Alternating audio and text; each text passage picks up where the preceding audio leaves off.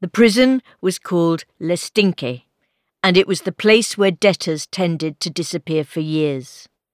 One summer's day in the mid-15th century, a man sat at a wooden desk in one of the rooms or cells of this medieval Florentine institution.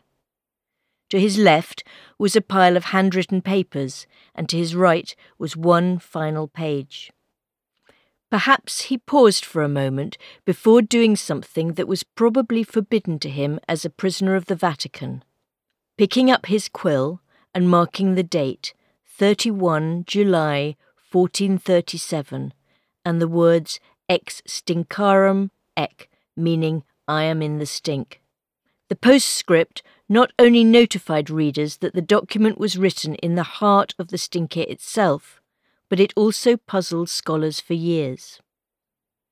The book was Il Libro dell'Arte by Cennino d'Andrea Cennini, and it was to become one of the most influential painting manuals written in the late medieval period, although it would take more than 4 centuries to find a publisher. It was not the first how-to book of paintmaking. There had been a few in the past, including the Mappae Clavicula from the 9th century, which included a veritable hodgepodge of recipes for pigments and inks for illuminated manuscripts. And in the 12th century, the mysterious metalworking monk Theophilus wrote his De Arte Diversibus, describing how to make stained glass and metalwork as well as paintings. But Cennino's book was special. He was an artist, the direct inheritor of a tradition that stretched back to Giotto di Bondone in the late 13th century, and his handbook was the first time a professional artist had revealed the secrets of his trade so comprehensively and openly.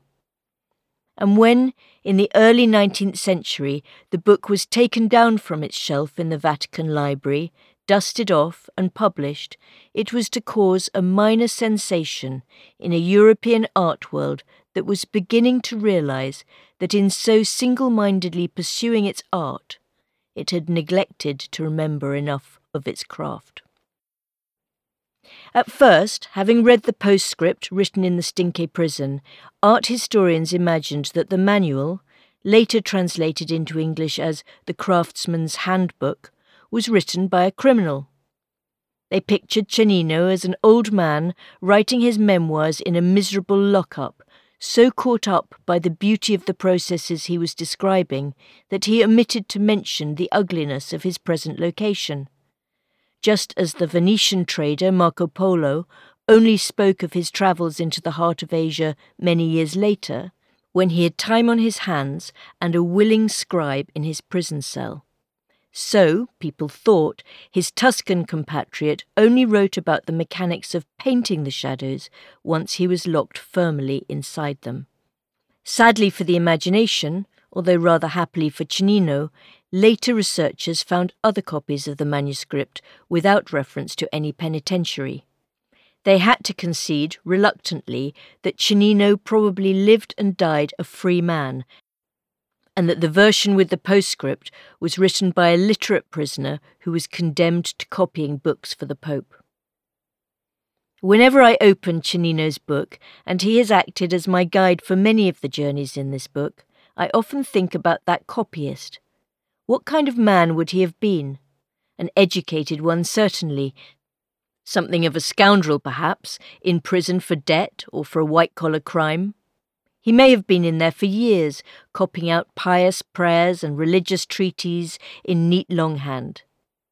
And then suddenly, somewhere between a prayer book and a Bible, the prison librarian handed him his next project, a treatise containing the kind of valuable secrets that a man would never have dreamed would fall into his hands, at least not while he was doing prison labour.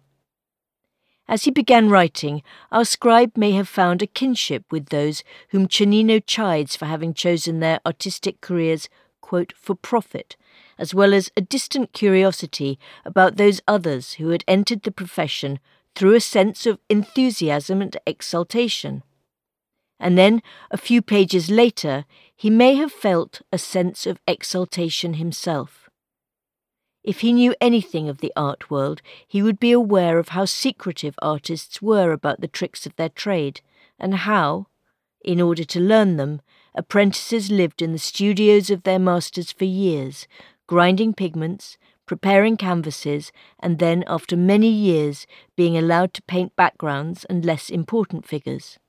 It was usually only when they themselves became masters that they could stroll into their own studios to finish the faces and main figures. On canvases their own apprentices had prepared earlier.